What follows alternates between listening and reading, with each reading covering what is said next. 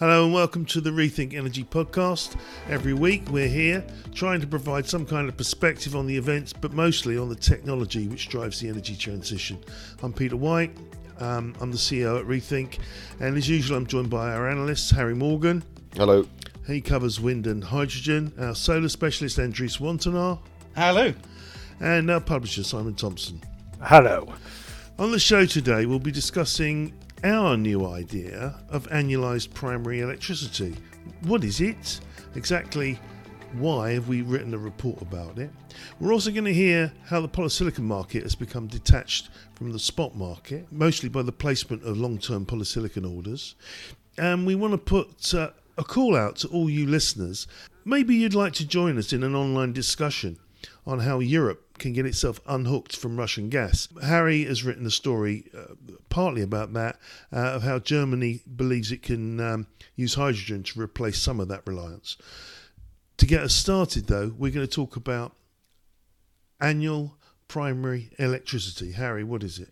I suppose it's our big report here at Rethink Energy, isn't it? So it basically combines our research across all areas. The main thrust of it really is this big drive towards electrification, and how, while we'd expect to see sort of efficiency driving electricity down in most areas across economies, the actual global demand for electricity over the next 30 years will actually triple due to sort of electrification of vehicles, electrification of industry, using heat pumps in buildings, using green hydrogen as a feedstock for ammonia and so on. But the other big side of that is where that electricity is going to come from. Obviously today we're sitting with around 41% of our electricity coming from net zero sources. We think that by 2050 that's going to be up to 92% with just a tiny amount of gas left over. So obviously that's got huge implications sitting in a time where everyone's obviously worried about gas trading.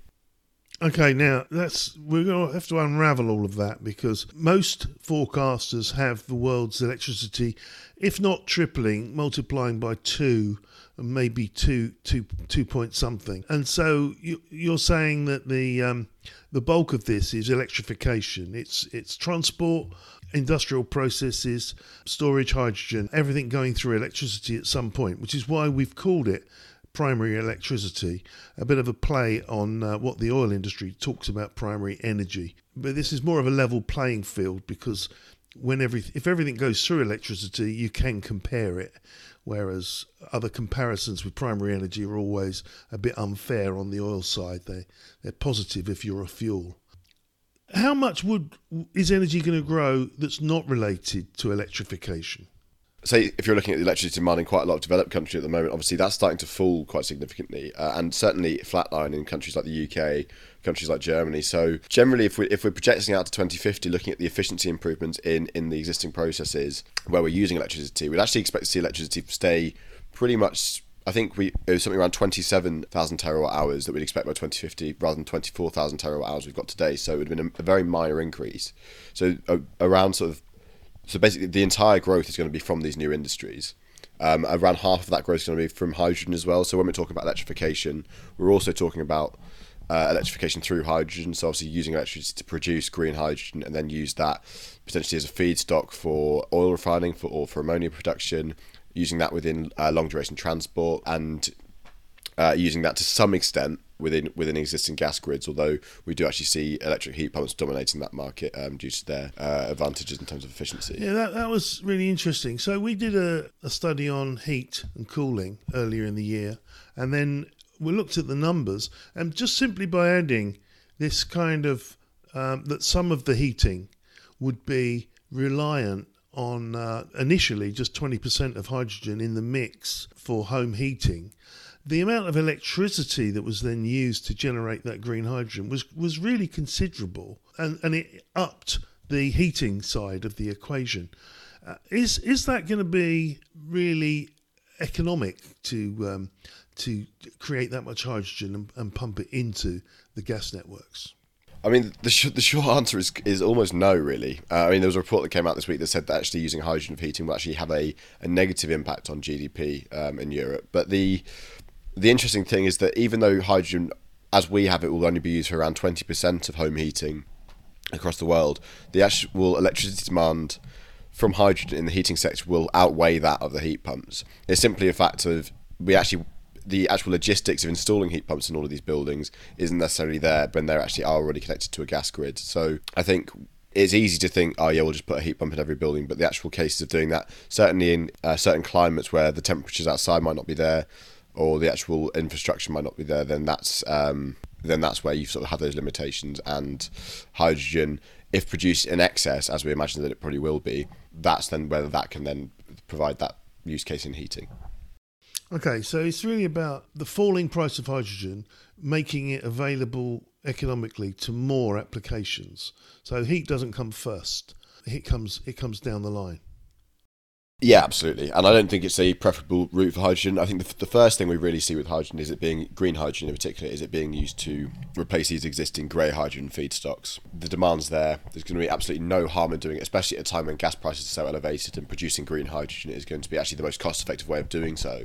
So the market's there, the cost of doing it's there, and then once obviously you've built the scale of doing that, then that's when you see it become really economic in use of heavy transport, largely in things like steel making and cement making, which we go into detail in the report about. And then, potentially further down the line, heating and use sort of seasonal storage within the power mix. Okay. Anywhere in the annual primary electricity report do we consider it used as hydrogen back into power through turbines? To some extent, yes, we probably do. I think that's it, although it probably will be a minority. I think when we see the fuel cell industry scaled up, I think we'll see those commoditized, and we'll see those become actually the most efficient way of producing electricity from hydrogen at scale. While we're seeing companies like General Electric and Toshiba and Mitsubishi trying to push these gas turbines or hydrogen-ready gas turbines as products that they're producing, it's largely a way of them trying to save their existing businesses and trying to make use of their engineering teams that have been focusing on turbine design for the past 50, 60 years. So I think realistically, again, it's a case of an industry that's going to be completely shaken up by this move towards clean fuels. Okay, so just to sum up then, the APE 2.0 report, it contains our forecasts on solar, it contains a global wind forecast, it starts with all the generation and our forecasts to the generation of the top 20 or so countries in the world that use the most electricity, and this is a single jigsaw of the entire energy generation market and capacity market, all built into a single set of spreadsheets. What do we think? What do we imagine people are going to do with that? I mean, if you're in the business of buying electricity, which pretty much everyone is, then it's of importance to you. I think you're looking at how your electricity is going to be provided. You're looking at where it's going to be cheapest to buy electricity, potentially where you want to set up future factories as well. I think that's something that we're really noticing. Obviously, we're currently in a global energy system where we've got big suppliers. We've got Russia, we've got the Middle East, we've got the US really as exporters. But as we shift towards this system predicated on wind and solar, the whole value of your natural resources as a country changes massively. I mean, we're seeing that in the UK with our access of offshore wind and the potential that that's providing. So it changes massively where you should be operating your business. Obviously, producing something close to your source of electricity, that's going to be massive, especially if you're going to become so heavily reliant on electricity. If you're a steel mill, for example, while it may have been fairly economic to bring in loads of coal via a truck in the past, now it's going to make sense to actually think, I'm going to, rather than wasting 10% of my electricity on transmission losses, I'll actually build my steel mill in the middle of Kazakhstan, where there's this massive wind complex. So I think it's going to completely reshape these industries. I have a related question, which is, I was just thinking, like, how many countries are going to be dependent on imported hydrogen? So hydrogen that is produced in other countries. And does that mean that the countries that rely on imported hydrogen are just not going to be as competitive for manufacturing, like perhaps they already aren't, compared to the places like Kazakhstan, where you don't have to turn the electricity into hydrogen to transmit it, and so on? To some extent, yes. I think you're right there. It's an interesting point because it's somewhat self-regulating. Obviously, if it's going to be uneconomic to do the business in the country, then you're probably not going to be importing the hydrogen anyway. But I still think that when you're looking at the use cases of hydrogen across transport, looking at it across heating, and certainly across sort of power consumption, Obviously, that's something that's very decentralized anyway, and that use is going to be there. So there will be these countries that potentially lack natural resources to produce renewable electricity that become very dependent on hydrogen imports. And we're already seeing that through Germany, as we wrote about this week, having to replace natural gas. Obviously, they're going to be really dependent on hydrogen, given the fact that they don't really have enough space for onshore wind, solar and offshore wind to actually fill their own power demand. We'll probably see the same in population dense countries in the east, so Japan and South Korea, but we'll see sort of the opposite in countries that have huge land availability. So the US, for example, probably will still be able to satisfy its own power demands. Canada will be able to go far and above its own power production. Potentially the same as Russia if it actually ever gets round to developing a renewable energy industry, although it's years behind on that front. So we are forecasting the existence of hydrogen exporters. I think we have Australia and perhaps Chile in that role. Is there Absolutely. anywhere else? Australia and Chile will be massive hydrogen exporters, potentially countries in the Middle East acting as hydrogen hubs from renewable energy projects that are producing obviously electricity in North Africa, bringing that electricity from North Africa to hydrogen production facilities in the Middle East, and then pumping that hydrogen actually into Europe. I think Europe as a whole is likely to be a hydrogen importer, probably with the exception of maybe the UK and Spain.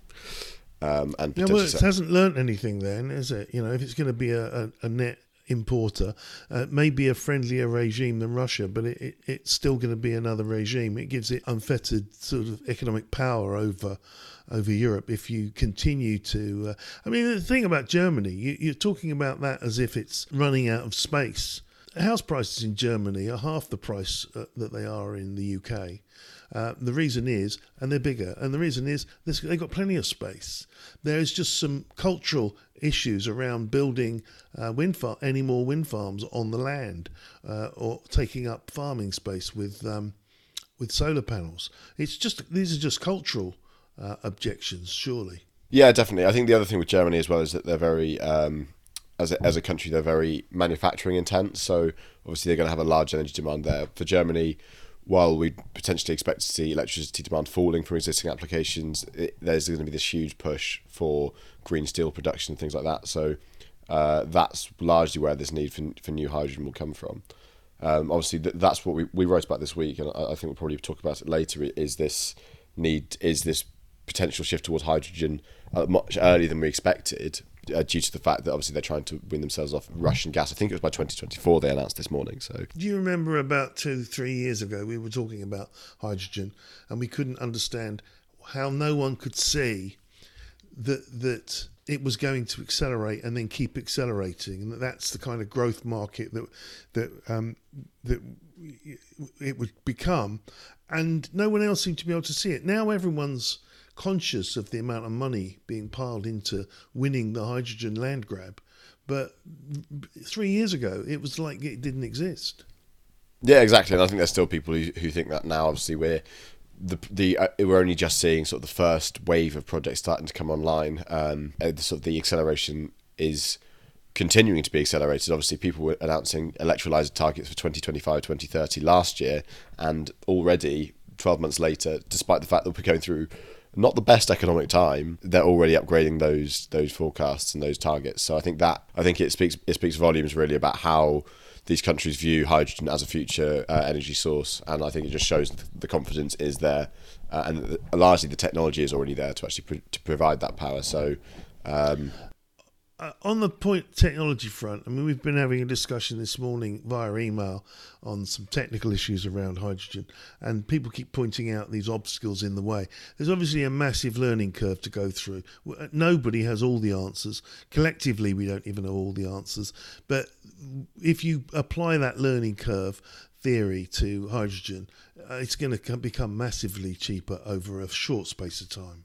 Yeah, the irritating thing about these objections, and we get them all the time via email and via other sorts of communication, largely on LinkedIn actually, but is that people point to the issues that we have with hydrogen now, or have had with hydrogen in the past 10 years. Like today we saw one of the emails came through talking about how fuel cells have to use hydrogen of a purity, I think it was 99.999%, and how that basically rules out using hydrogen in the pipeline to provide these fuel cells. But if you look at any fuel cell developer at the moment, that's what they're looking at reducing. They're looking at reducing how pure the hydrogen is that they have to use. As soon as you factor that into the equation, then we are moving to a system where we can use hydrogen pipelines. So, and obviously you can't judge anything to do with the future hydrogen infrastructure based on today's hydrogen infrastructure, because we don't have any hydrogen infrastructure, and the hydrogen infrastructure we do have is very centralised, very much built around oil refining and ammonia production. So it's completely different to the sort of decentralised use we're going to see in 10 years' time, 20 years' time, and certainly by 2050. What people aren't used to. I mean, I always said this about the telecoms industry. If you take all the smartest technology PhDs on the planet and give them an incentive, like you can make billions of dollars, and then point them at a particular industry, suddenly an awful lot of complexity gets tamed, and the problems were really difficult, mathematically almost impossible to solve in, for instance, cellular telecommunications, but they've all been solved. And it's really a matter of an economic incentive to solve it, dragging the brightest brains into the problem arena, and then letting them get on with it. And it takes a surprisingly short amount of time. Yeah, absolutely. A lot of these are they're engineering issues, and there'll be engineering issues that are solved pretty quickly. Okay. And we've already written about loads of hydrogen projects in the world of academia that seem to, there are thousands of people working on this. Yeah, there definitely are, and a lot of them are very smart. They're aware of the problems, and at the moment that's all they want to talk about, the problems. But each of them is providing a solution somewhere. They're finding, I can solve part of this problem, and then they're reaching out and someone else can solve the other part, and next thing you know, it's in an industrial process. Let's move on. I was really interested on this story you've written, Andries, about the spot market for polysilicon, because we were talking about it, you and I, the other day, and going, well, it's stuck on $34 per kilogram. Is that really the price that polysilicon is changing hands at? Yes, on the spot market, but you've discovered a bit more this week. It's something that I hadn't really considered explicitly in its own right before. I've just noted these long-term supply deals and thought, oh, that's interesting. But there've been more and more, and now it's reached 2 years of total supply is now bound up in these contracts, which is maybe a bit of a misleading way to put it, because it's 1.4 million tons is now accounted for in all the long-term contracts that have been signed lately, and the annual production this year is probably going to be 700,000. But these agreements are spread over between 2 and 5 years, so I don't think everything is. So that's about 40% of supply for 5 consecutive years. Probably more than 40% right now, because some are shorter than that. Yeah, and they'll continue signing new ones as well. And I think the primary purpose of such an agreement is to make sure that you're not, you don't lose the game of musical chairs, and you actually have some polysilicon to make solar wafers and such like with. But I would assume that it also serves a secondary aim. You get a more stable price, perhaps, because all of these agreements that I could see, they are based on monthly price negotiations. So it's based on the average selling price in the market.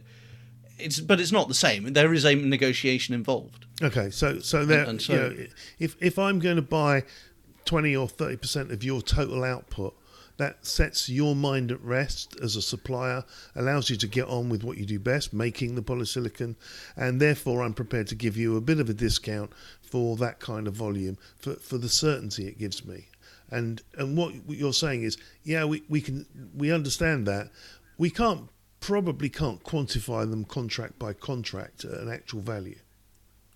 Yeah, I mean, typically they're reported according to the current average selling price, but that's changing quite a lot, of course, as it has in the past year. And like you say, right now it's the buyers who are reassured by the existence of such an agreement, but we expect a glut within 2 years or 3 years at the most, because they're just building so many factories. And then you're back to the previous situation: low polysilicon prices, high supply, and such a contracted agreement is then a benefit for the manufacturer. And these contracted agreements actually did exist back when the price was low, in like 2019.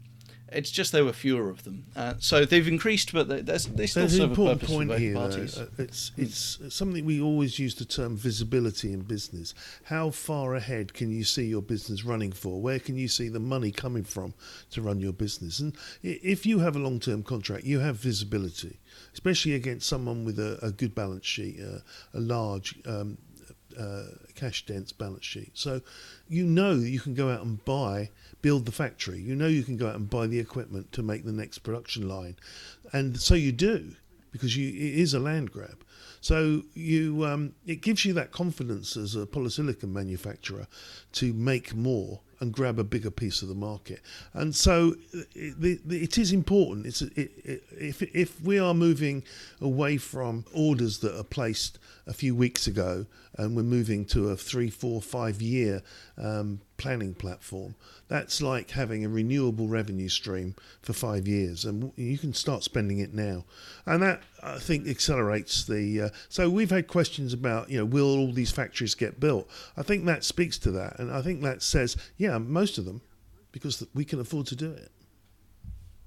If it's such a land grab, why hasn't there been any recorded activity in, say, Europe or the States? I know you were talking about a new place in Indonesia, but why not the West?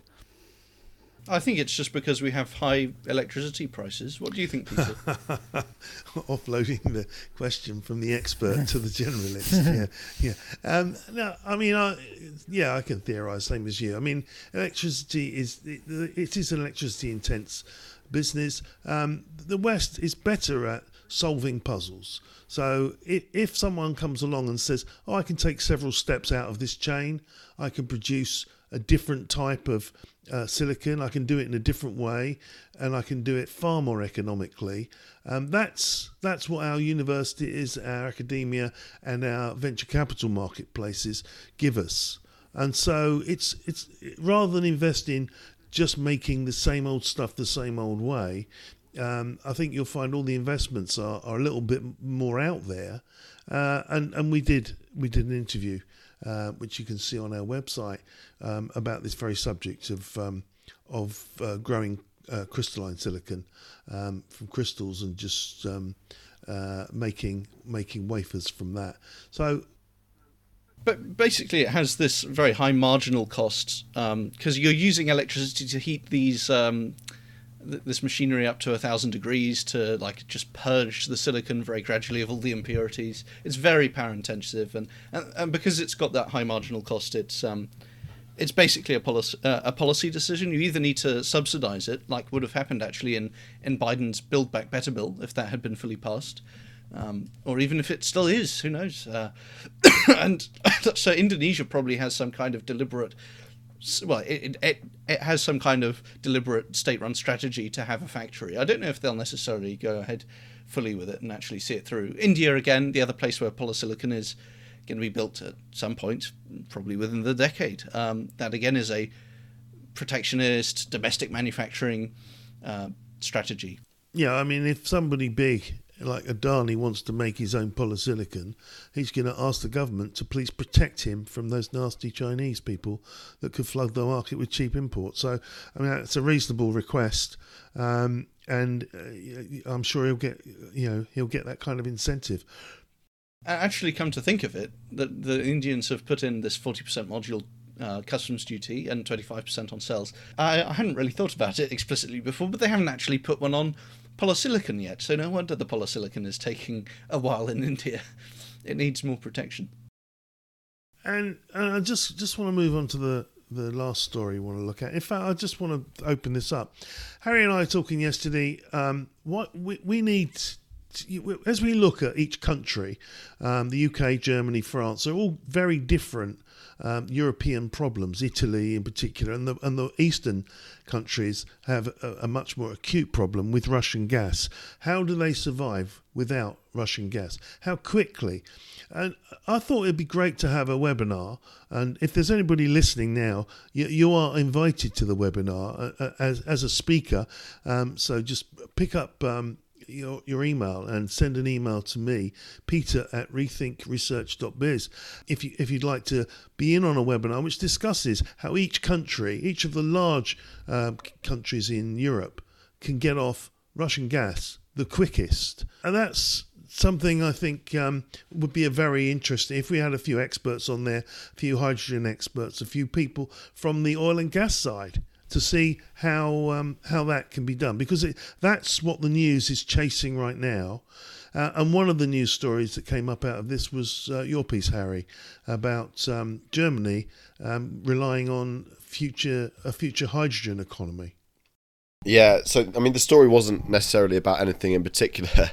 It was more of an aggregation of several deals that we've seen this week. So Germany, firstly, it was in discussion with Norway about building a new hydrogen pipeline between the two countries. Norway, obviously a country that is pretty much there in terms of providing its own electricity in terms of renewables. If you're looking forward to sort of 2030, 2040, definitely with the potential for export. It's got a huge North Sea resource, a huge amount of land that it can put onshore wind on, and a huge amount of hydropower as well. So you're looking at these countries that will become, rather than petro-states that we're used to, they'll become sort of electro-states, and providing that amount of power from through pipelines, as hydrogen through pipelines as well. So you've got Norway, you've seen the UAE actually announce some exports of hydrogen from, obviously the UAE into Germany. Initially blue hydrogen, but obviously that's hopefully going to sort of lay the foundations for green hydrogen exports. We've seen several other companies as well within Germany actually signing their own deals. So RWE signed plans with Gasunie and KfW to build a hydrogen port in the German North Sea. Siemens Energy also working on a project for synthetic jet fuel based on hydrogen as well, which again, it just shows this sort of acceleration of this shift towards hydrogen in Germany. It's really interesting, obviously, because we're seeing these countries. Well, we're just seeing a new focus placed on energy security, right? And I think that's the buzzword we're seeing very much in the mainstream media, is how countries actually secure their own energy. And while we're obviously looking for the short-term push towards natural gas, and the US obviously will be licking its lips at the prospect of actually keeping its natural gas industry alive, because it will be able to do that without compromising its own net zero goals. So as far as Joe Biden is concerned, it ticks both boxes in terms of pleasing the left and the right. But if we're looking at Europe in particular, then it's going to compromise itself if it does that. So it's got to shift towards electrification, and it's got to do it much more quickly. I think if you're going to invest in anything at this point, investing in HVDC transmission, because that's going to be how the lines are redrawn somewhat in terms of energy trading across Europe, and certainly with Europe and the rest of the world. So obviously this is coming from quite a Eurocentric point of view, but obviously that is what the focus is on at the moment. So cheaper to export electricity than it is to support to export hydrogen, make the hydrogen with the electricity when it gets there. Yes, to some extent, I think that's definitely the way to do it. I mean, obviously, if you're providing hydrogen from Chile to Europe, which is something that we've heard talked about, that's not going to be an HVDC transmission line. That's going to be through ammonia, and that's going to be shipped around the world. So I think that's another thing that people will be doing and will be preparing in the next sort of 2 to 3 years in terms of large scale projects for that. HVDC has the advantage in that it's actually being developed now, and as we just discussed earlier, hydrogen infrastructure hasn't. Yeah, exactly. I mean, HVDC works, and it works now. We've got projects that are already operating, and we've got projects that are in the pipeline that will be operating. I think if you're looking to come up with a direct replacement for Nord Stream 2, then having an HVDC line between Europe and Norway, or Europe and Denmark, or any of these other countries that are going to be producing excess power. I mean, Chile even suggested a cable all the way to Japan, but it just doesn't make sense to me. It may not make sense. So expensive. But, I'd like to point out that the first undersea telecommunications cable from America to Europe was laid in, I think, the 60s. But now it's commonplace. I think there are about 8 of them.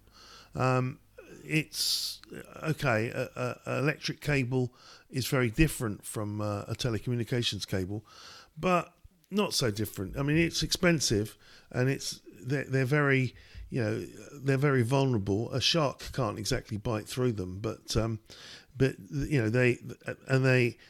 do have to put up with an awful lot of pressure under the sea, and that's a real technology. And I think when we were into the satellite era, we thought that we'd always have this transmission delay and 2-second delay around the world, and we always thought that telecommunications couldn't cope with that, and it can.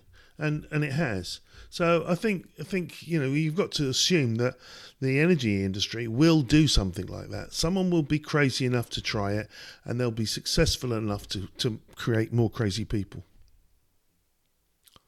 Yeah, definitely. I think if you're Chile and you're looking at a huge abundance of renewable energy that you're going to be able to produce in their especially the sort of their, I think is it their windy south and their sunny north. Andres, you're probably a better place than me to say this, but well, the windy south is a bit mountainous. It can be done, but it's really the north. I mean, that place is amazing. It's the best solar in the world. And realistically, if you're looking at where are you going to supply your power, most of the countries in South America at the moment have power demands that they can probably satisfy through their own means. So obviously you're going to look to supply that to the rest of the world, and maybe we will see an HVDC cable between Chile and Japan.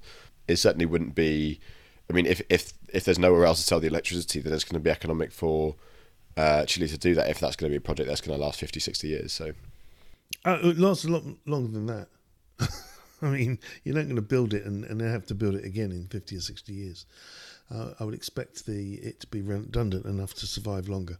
But yeah, that's the thing. It's got to be more economic than sticking it into some kind of chemical like ammonia, sticking it in a ship, taking it around the world, and then paying for the ship, and then paying to convert it back into hydrogen. That type of process is going to be, it could be too expensive for quite a long time. Okay, so you can go to the website, you can click energy, you can click forecast and data, and you can see the report that we've just put out, the APE report. It's not an inspiring title, but it is a global electricity model which takes in all the electrification that's coming in the next 2 decades. It's a lot of effort. I know our customers that already have it are very appreciative of it, and I know as it doesn't sound particularly glamorous, it's still an essential piece of research. If you're forecasting your own energy needs as an organisation, you should be allowing yourself to the luxury of buying into that report and checking our forecasts against your own, or adapting your forecasts with our own.